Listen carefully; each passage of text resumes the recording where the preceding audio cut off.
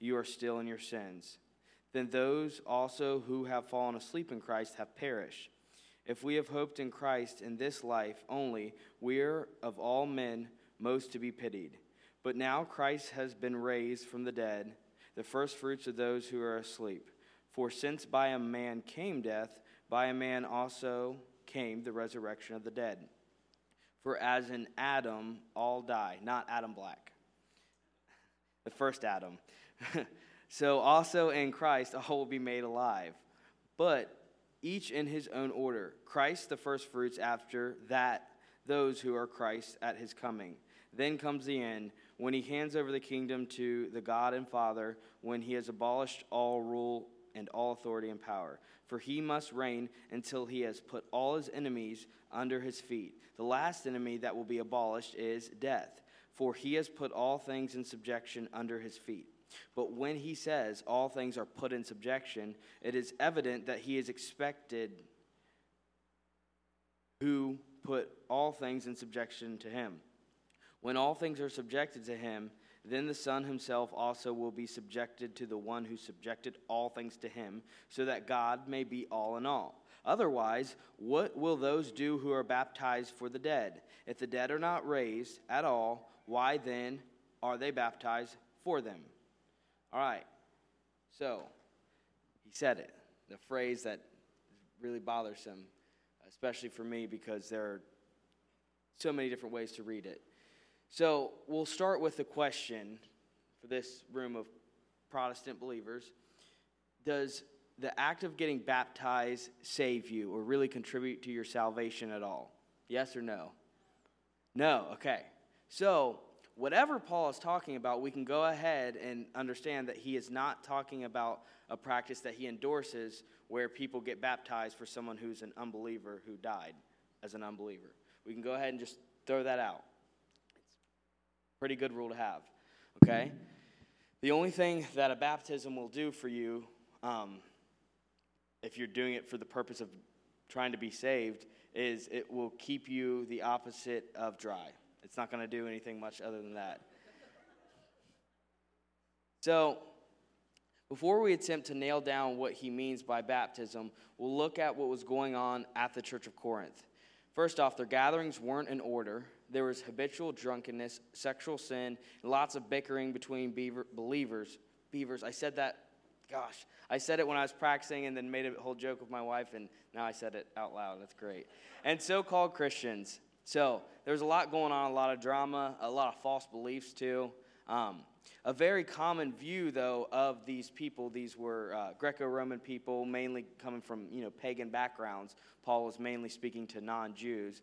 A lot of them kind of really ridiculed the Christians at the time because they believed in the resurrection. And a lot of people at that time, the first century, the Greco-Roman kind of people, they tended to view the body as just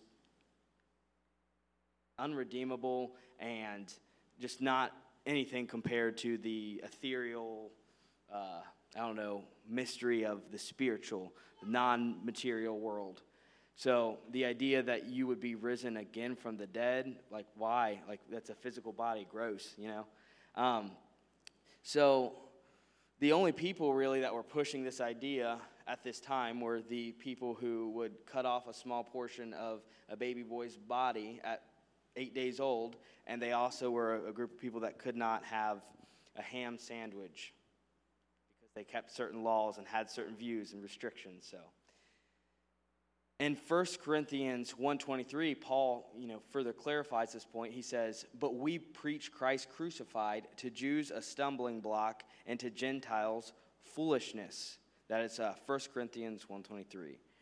So regardless of what Paul means by this pesky phrase, baptism for the dead, his whole point in bringing it up is to argue that there are most definitely going to be a day, I don't know if it's multiple days, one day, years, but there's going to be a time where the dead are raised. There's lots of different views on what that actually looks like, but what Paul is arguing for sure is that the dead will be raised. There will be a bodily resurrection. What the body looks like, I don't know. Will I actually get to be the height of a full-grown man? Maybe. We'll wait and see. So he's making this point, like there is a bodily resurrection, because some people are starting to doubt that, and that's part of the wacky views people are having. So he's using this practice, he's bringing it up to clarify and affirm his position that there is going to be a bodily resurrection. Now, as specifically what he means, there are 40 different views, and I actually, the guy has a similar name. His name's James E. Patrick. He's a scholar. My name is Jase Patrick Sims, so I thought maybe I could do a little finagling and plagiarize it. But it's a really good journal. It's called Living Rewards for Dead Apostles, Baptized for the Dead, in 1 Corinthians 15:29. I highly recommend it. I have a copy of it here.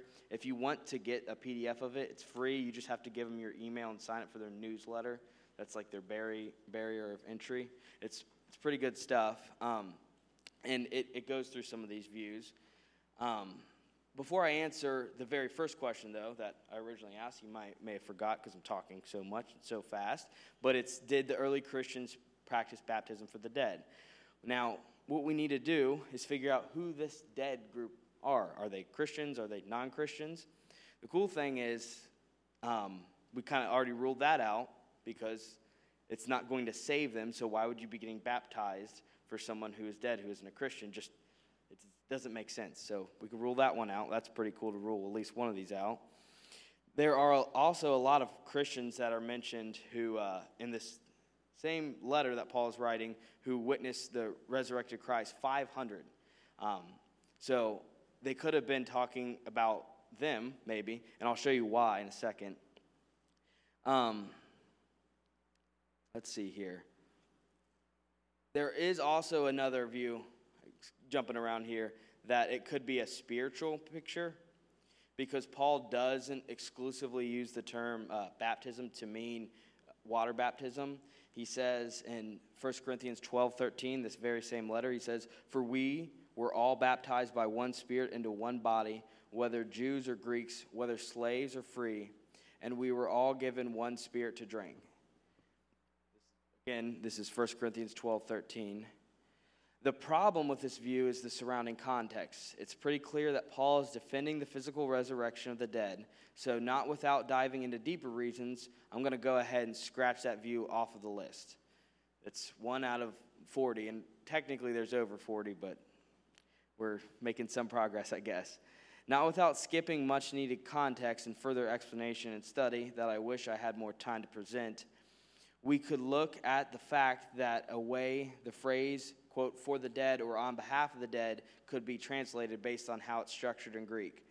And that way that people are starting to talk about, and I say start like it was just yesterday, it's been going on for years, but is possibly, instead of "on behalf of the dead" or "for the dead," "in honor of the dead."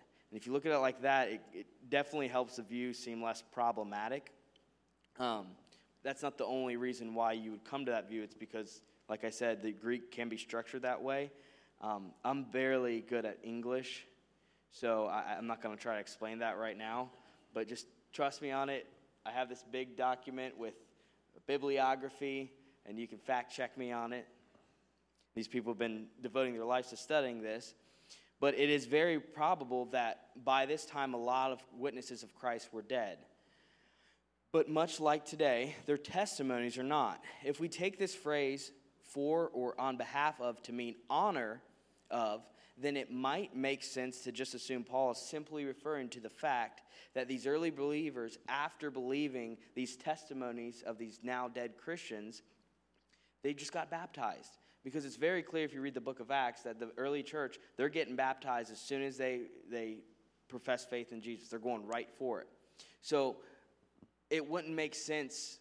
Another view people would say is, well, what if it's someone getting baptized for a Christian who died before they got a chance to be baptized? Well, you'd say, well, they're getting baptized as soon as they're professing faith. So they wouldn't have had, unless they are professing faith on their deathbed and then dying, that would be silly. And another way you can kind of debunk that is Christ, when he's on the cross, he doesn't tell the man, the thief who professes faith, he doesn't say, "It's a shame you can't get baptized, you're going to hell."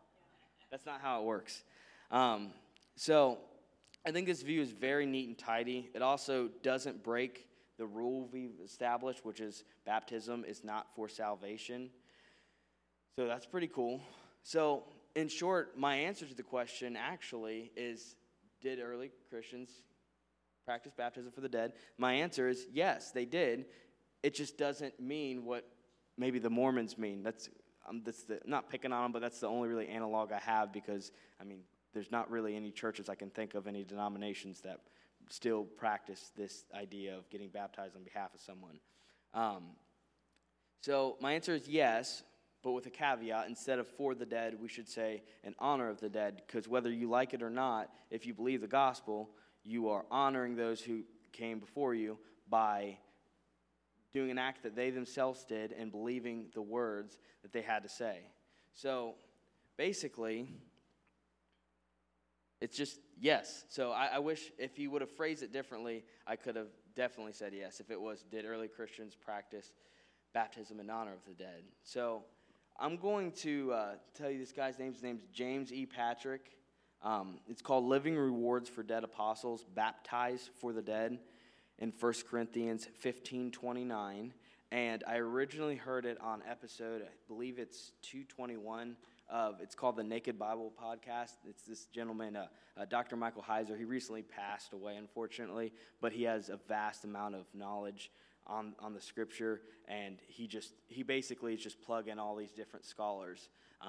And this was a document he mentioned, and I found it. Like I said, you just have to sign up for the email. This kind of stuff is what helps me learn about this stuff because I can't speak Greek, so I have to have many middlemen to go help me with it. So with that being said, I'm going to go ahead and pray.